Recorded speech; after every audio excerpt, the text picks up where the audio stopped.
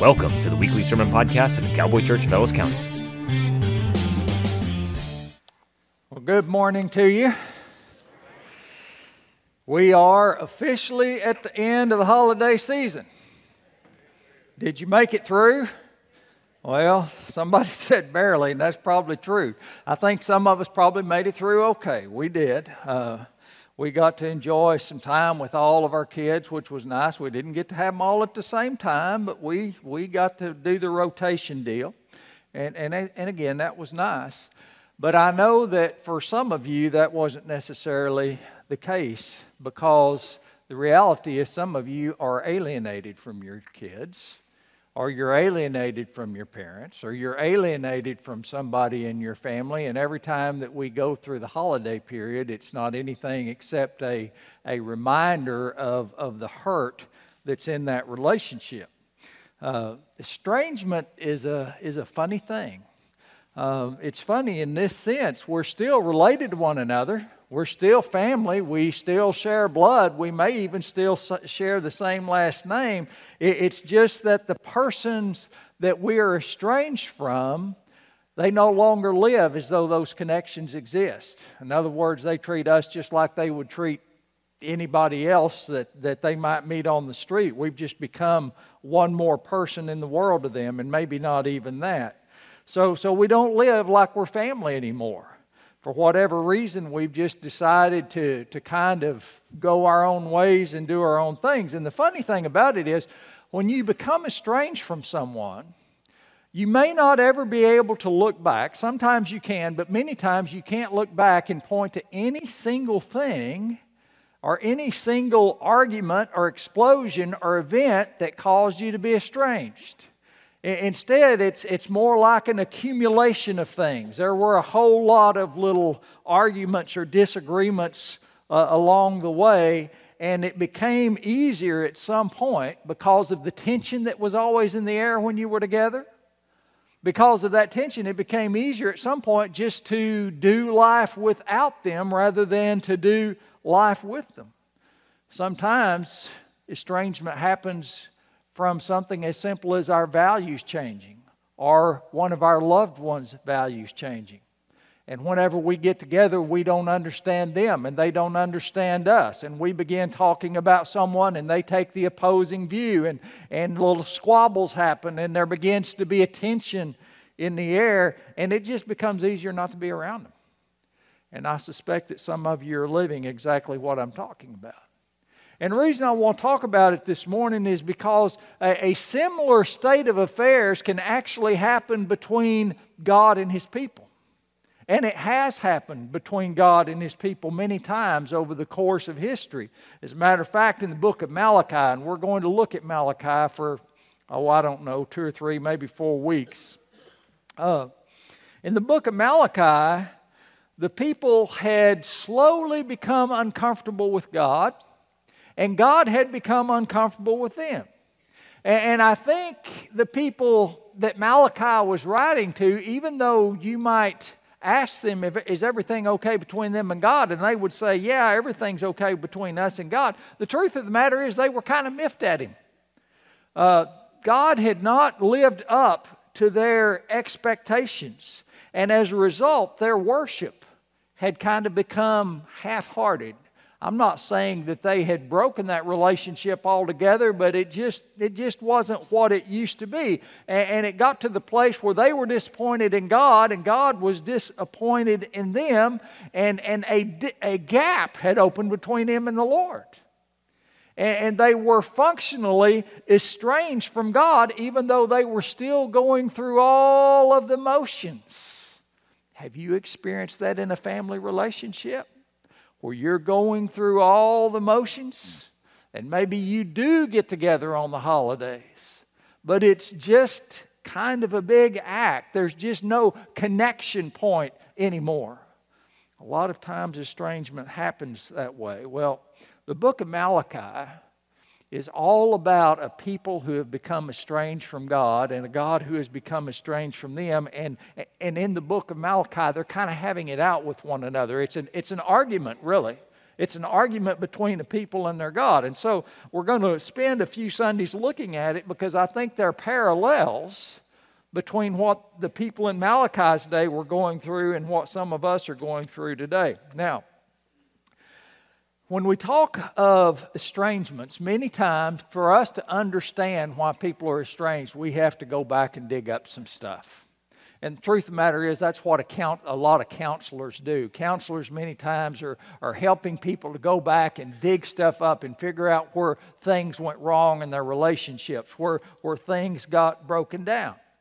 And whenever you look at the history of Israel, it's pretty easy to identify some of those places where things broke down.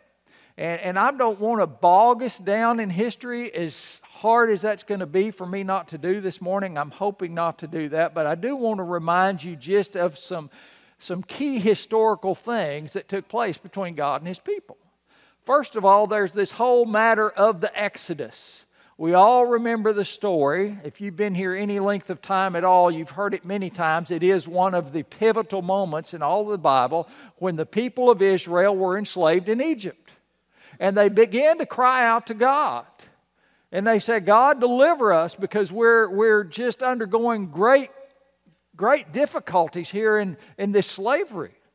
And the Bible says that God heard them and He sent a deliverer named Moses. And Moses went to Pharaoh and he said, Pharaoh, God says, let my people go. And Pharaoh says, well, who is God that I should let His people go? I'm not going to do it. And God began to send plague after plague until Pharaoh had finally had enough of it. And he pushed them out of the country, literally said, just get out of here. And before they got out of town good, he changed his mind, right? Pharaoh did.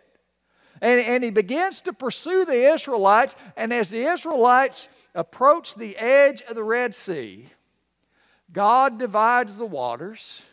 The Israelites go through on dry ground, and then the water comes back up over Pharaoh and his armies as he pursues the Israelites out of Egypt. It's a pivotal moment in the Bible. And not too long after that event, God begins to speak to His people. Remember, Moses went up on the mountain and he would hear from God and he would come back down and share what God had to say with the people. And one of the things that God said is that, listen, I've loved you and I want to be your God and I want you to be my people. I want to make a covenant with you, but here's the deal. If I'm going to be your God and you're going to be my people, there are certain expectations that I have of you and there are certain promises in turn that I'm going to make to you. Now, if you will live for me and you'll do the things that I ask you to do, I'm going to bless you more than any people on the face of the earth has ever been blessed. But if you don't, and if you disobey me, and even worse, if whenever I take you to the promised land, you begin to do the things that the people in that land are doing today, you can rest assured that the land will vomit you out just as it's about to vomit them out, and I'm going to call down all kinds of curses on you, and all of the blessings that you might have received are going to disappear, and indeed, things are going to get very ugly for you. And just to give you a flavor for what this was like, I want you to turn to Deuteronomy chapter 28, verse 63. I could easily have gone to Leviticus chapter 18. I just didn't want to this morning. We may save that. We may keep our powder dry on that. Deuteronomy chapter 28, though, verse 63, gives you a flavor for what God said to them.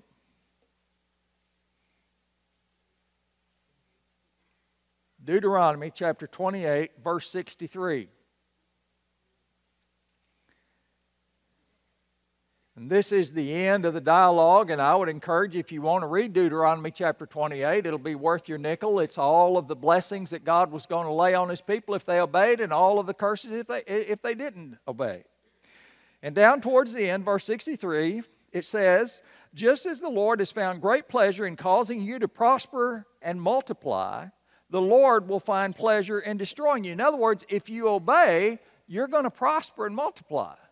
But if you don't, then the Lord's going to find pleasure in destroying you. The second part of that says, you will be torn from the land you're about to enter and occupy. For the Lord will scatter you among all the nations from one end of the earth to the other, and there you will worship foreign gods that neither you nor your ancestors have known, gods made of wood and stone. And there among those nations you will find no place to peace or place to rest. And the Lord will cause your heart to tremble, and your eyesight to fail, and your soul to despair. And your life will constantly hang in the balance. And you will live night and day in fear, unsure if you will survive. In the morning you will say, if only it were night, and in the evening you will say, if only it were morning. For you will be terrified by all the awful horrors that you see around you. Then the Lord will send you back to Egypt in ships to a destination I promised you would never see again, and there you will offer to sell yourselves to your enemies as slaves, but no one will buy you. Now those are pretty severe words. But the people said, Lord, we do want to enter this covenant. We do want you to be our God. We do want to be your people. We will obey the words that you have put forward to us. But of course, they didn't keep the covenant. And they turned away from the things that God commanded them to do when they entered into the promised land. And as a result, God did exactly what He promised them He would do. And that is, He tore them out of their land. Many of them were carried away to Babylon. The ones who weren't carried away from Babylon, many of them fled to Egypt in ships, just as he writes about here. That took place in Jeremiah's time. And it was among the worst experiences that you can possibly imagine. I don't think as Americans we can even begin to grasp the depth of not only losing our freedom, not only losing our sovereignty, but literally losing this piece of ground that we call home and being ripped out of it and sent someplace else to live for the rest of our lives. That is a very hard thing to comprehend. And to get a flavor for how it hit their hearts, I want you to look at Psalm 137. Psalm 137.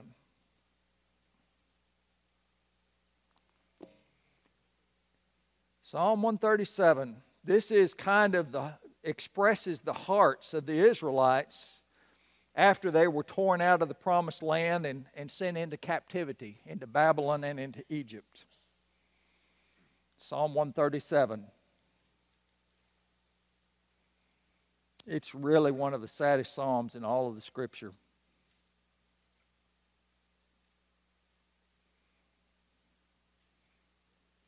It says, beside the rivers of Babylon we sat and wept as we thought of Jerusalem.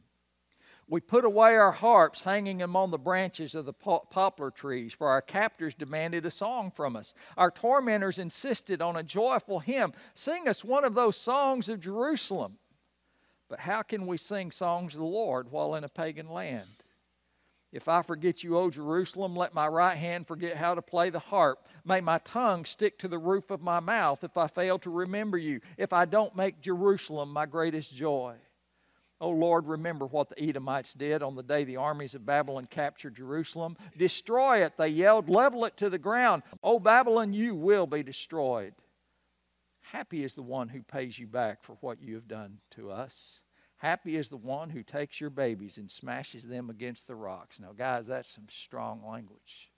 But that's how they felt in their heart, because everything that they held dear had been ripped away from them, and they were completely broken in the land of Babylon. And as you can imagine, they began to cry out to God for deliverance, again, just as they had when they were living in the land of Egypt. And of course, God had a plan in all of this. And after they had been in Babylon for a period of time, God does in fact bring them home again. And we don't have time to look at all of it, but if you want to read about it for yourself, the events are found in the books of Ezra and Nehemiah. And basically, God caused another another army to overtake Babylon, and those leaders looked favorably on the Israelites. God gave them the desire to look favorably on the Israelites, and they began to allow the Jews to return home. And you can just imagine what that was like whenever they were allowed to return home. They were allowed to rebuild the temple. They were allowed to rebuild their homes. They were allowed to rebuild the walls of Jerusalem. And it was hard. But I think in the beginning, even though it was hard, they really had a heart to carry out the work. And in the back of their mind, though, they carried this thought. They said, this is the time when things between us and God is really going to be set right. And we're going to be given the freedom to serve God in the way that we should have, and we're going to take that up. We're going to do it right, and God is going to bless us with all of the things that the prophets have spoken about up to now. Now, let me give you a sense of what they're expecting. I want you to look at the book of Zechariah, chapter 8. Now, Zechariah, to get to the Zechariah, probably the easiest way is to go to Matthew and then just work your way back just a little bit. He's one of the minor prophets right in front of the book of Matthew and Malachi, actually. I want us to look at Zechariah chapter 8. We're not going to read all of it. We're going to pick around in it just a little bit.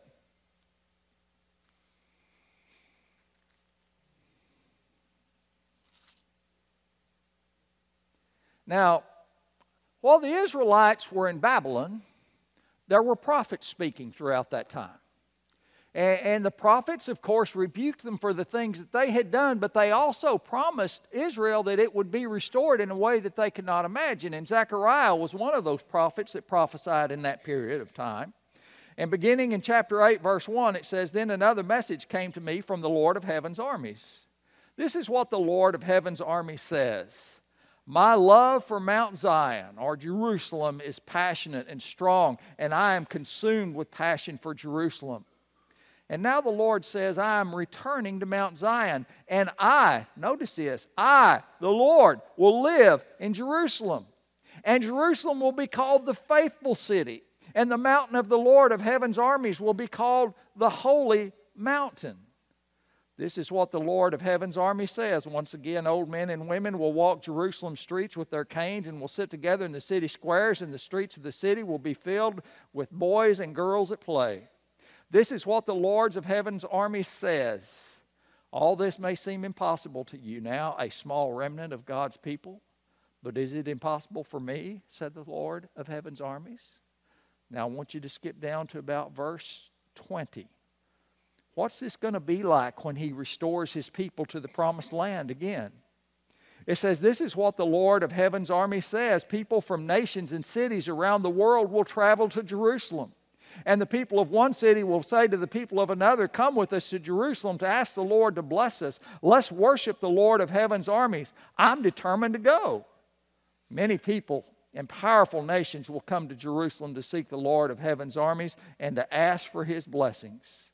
This is what the Lord of heaven's army says. In those days, 10 men from different nations and languages of the world will clutch at the sleeve of one Jew. And they will say, 'Please let us walk with you, for we have heard that God was with you.'" What does this imply? Well, to them, what it implied was that they, when God took them back home, when He let them go back to the promised land, that they were going to become the center of the universe, really, for lack of a better term, the center of the world. Their city was going to be the greatest city. They were going to be the greatest people. People from all over the world were going to come, and they were going to worship at the temple. They were going to pay homage to God who lived in His temple. And the people, the Jews, were going to be so sought after that 10 people would run after one and grab his sleeve and say, "Man, let us be with you because we've heard God is with you." But whenever they got back home, it wasn't quite that way. Whenever they got back home and they began to rebuild the temple and rebuild the city, they still found out that they had a lot of the same difficulties that they had before. As a matter of fact, they had some of the same difficulties and heartaches they had in Babylon. Not all of them by any means, but some of them. Life was still hard. It was still challenging. They still had political opponents. There were still enemies. There were still wars. And the people were disappointed after a time. It's just that the expectations that they had from God hadn't quite worked out in the way that they had planned. And I'm sure that on some level they continued to pray, they continued to hope, they continued to believe, man, someday God's going to set all this right because He's promised it in His Word. And by the way, I do believe He will set it all right, but I think maybe they misinterpreted the timing of it and how things were going to unfold. But they prayed and they thought about it and they hoped for it. But nothing too much changed. Life continued to be hard. Jerusalem continued to have enemies. They continued to be a small people, not a great people, a small, disrespected group of people. Basically, over time, their attitude became in their hearts. I don't think they would have said this out loud, but I think this is what happened in their hearts. What happened in their hearts, they begin to say, you know what, if God's not going to do too much for us, we're not going to do too much for Him either. Kind of like the Russians back in the Cold War days, living under communism. And I don't know how many of you guys remember those days or how the people lived. It was kind of a grinding poverty over in the Soviet Union. And people had to go do jobs that they hated, and they received very little for doing those jobs. There was little compensation. And so there began to be a saying in the old Soviet Union. And the saying was this: if they pretend to pay me, I'll pretend to work. Okay? In other words, we'll go through this deal. We'll put on the show. And they tell us we got to go to work every day, so we'll go to work every day. But we're not going to work very hard. We're going to be pretty half-hearted about it because we're not happy with this state of affairs. And that's kind of where Israel was. Yeah, we'll go ahead and worship the Lord, but we're not going to worship Him from our hearts because we're disappointed in Him. And as they began to kind of give God just half-hearted faith and half-hearted devotion, God became frustrated with them too. And so what happened is they kind of got in this negative feedback loop that they weren't even aware of. They would do things that let God down, and in turn God would be disappointed with them and withhold some of His blessings, and in turn they would say, well, God doesn't love us, and they would do even more things that displeased God, and slowly but surely the distance was coming between them and God.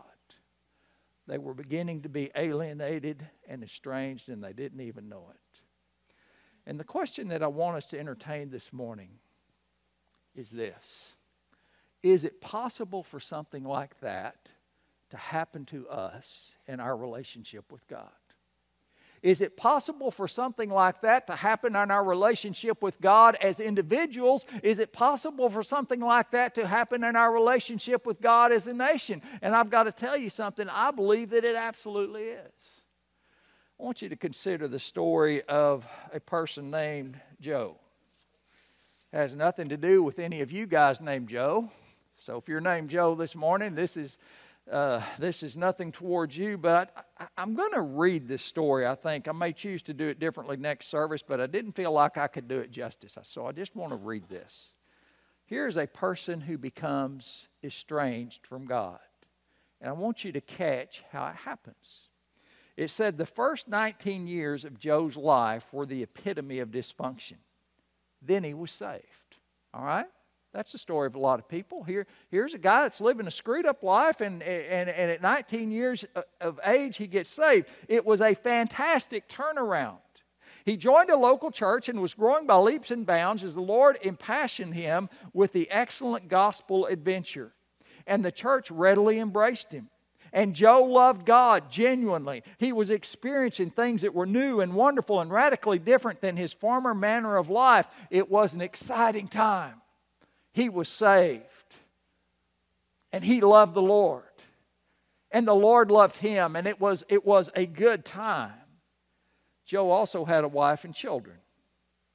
And after things had become a bit tight, they decided that his wife, Jenny, would take a job to help supplement their income. She found a job at a local tax firm. It was perfect. Almost.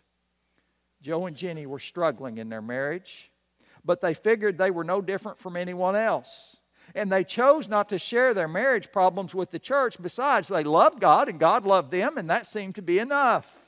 Hope you're not there. After 9 months, Jenny began an affair with one of the tax guys, as Joe would call him, at the office. They started sleeping together, and within 2 years, Joe and Jenny were divorced. Interestingly, Jenny was awarded the children, while Joe's life went into the toilet. He came in for counseling. We met over a period of a few weeks, during which time Joe eventually blurted out what he had only dared to think before. I am mad at God. Okay? Joe got saved. He enjoyed it. Life was great.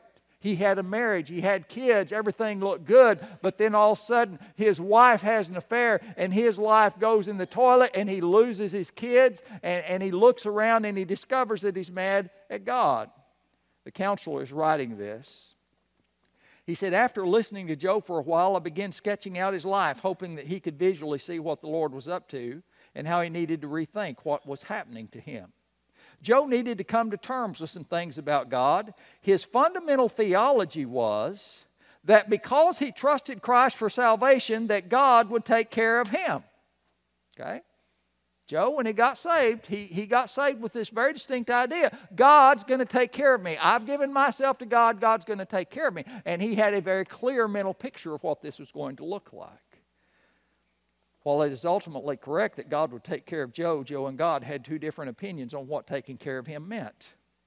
Joe knew terrible things happened to people, including Christians, but he never connected this truth to his own life. Though he expected disappointments, he never thought they would be on the level that they were in his life.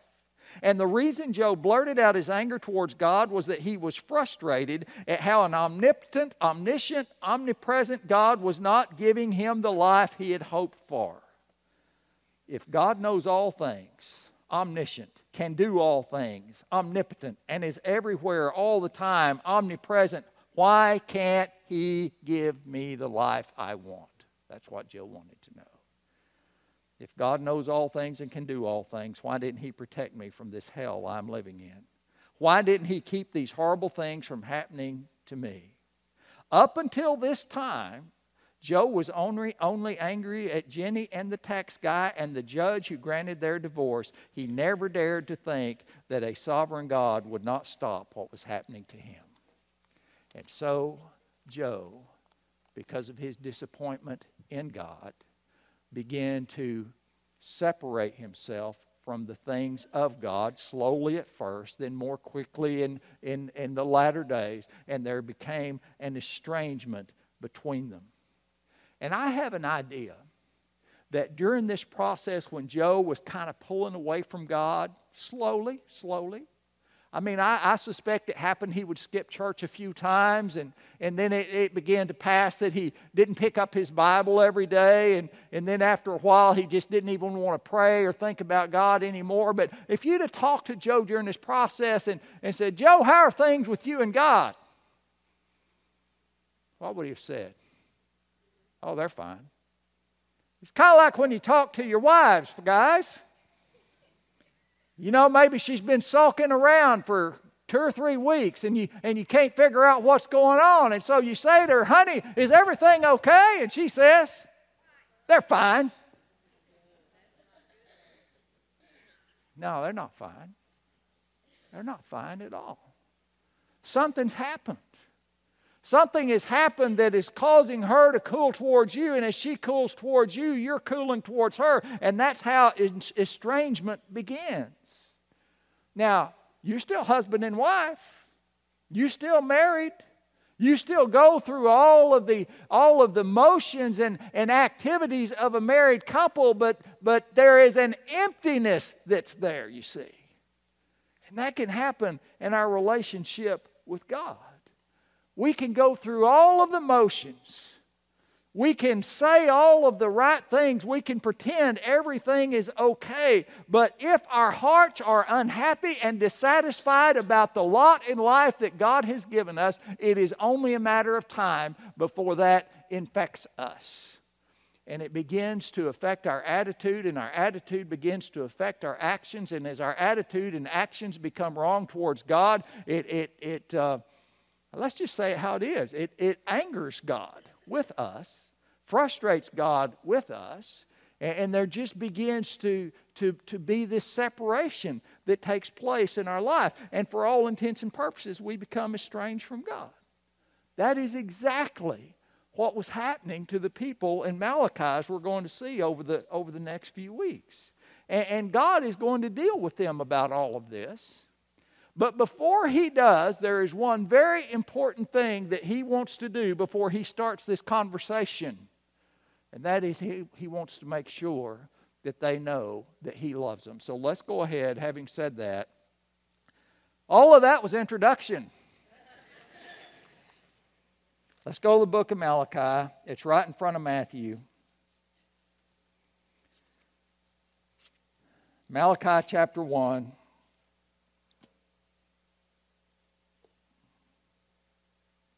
This is the beginning of their discussion. We're only going to look at just a minute bit of it this morning, and I'm not even sure I should have done that. Maybe I should have just done the introduction. Malachi chapter 1, beginning verse 1. This is the message that the Lord gave to Israel through the prophet Malachi. I have always loved you. I have always loved you. But you retort, really? How have you loved us? Can you hear the dissatisfaction in that? How have you loved us? And the Lord replies, this is how I showed my love for you. I loved your ancestor Jacob, but I rejected his brother Esau and devastated his hill country. I turned Esau's inheritance into a desert for jackals. And Esau's descendants in Edom may say, we have been shattered, but we will rebuild the ruins. But the Lord of heaven's armies replies, they may try to rebuild, but I will demolish them again. Their country will be known as the land of wickedness, and their people will be called the people with whom the Lord is forever angry. And when you see the destruction for yourselves, you will say, truly the Lord's greatness reaches far beyond Israel's border. I don't know if this makes a lot of sense to us or not, this passage right here. I mean, the first part of it does. It's like when we sit down as a parent to have a very difficult talk with one of our children. I've had these talks, have you? And you know that it's going to be so serious that when you first sit down with your child, before you even go to the bad spots, right? What are you going to do? You're going to make sure that you tell them on the front end, I love you. I'm sure, I'm very positive, especially with my daughter, but with my sons as well, but especially with my daughter, that any time that we sat down together, and I sat down and I said, Sarah, I love you, and you'll always be the apple of my eye. She knew there was a great big gigantic butt that was going to be coming, right? And that this was not going to go well. She knew that what was following was going to be important, and that's what's going on here. God's setting the tone. I have always loved you. But here's what's confusing is the way He expressed His love. How can you know that I've loved you? Well, because I loved Jacob and I hated Esau. I chose your ancestor, Jacob, and I rejected Esau and his descendants. In fact, the Lord said, you can look at their land. Edom butted right up against the land of Israel on the south side. I actually looked at satellite photos of it. It makes Phoenix look like the Garden of Eden. It is desolate, desolate, desolate land. And the Lord said, I have loved you, the descendants of Jacob, but I have hated, really is what the Bible says. This is not good language in the NLT. The word that's actually used is hated. I've loved you and I've hated Esau. I've chosen you. I've rejected Esau. That doesn't set right with us today because we are so much about equality and everybody being on a level field. And it doesn't seem right to us that anyone should be chosen over another, even though it happens all the time. NFL draft happens once a year, right? And in the NFL draft, there's almost always one, maybe two players at the outside that everybody just knows that they know is going to be the number one player taken. And so maybe here's this guy, Joe Pro. Joe Pro, he's won all of the big trophies. He's gotten all of the headlines. He's the big man on campus. He knows he's going to be the number one pick in the draft, but he doesn't know that Dallas has got the first pick, and they always screw it up. Oh, no. Just had to get that in.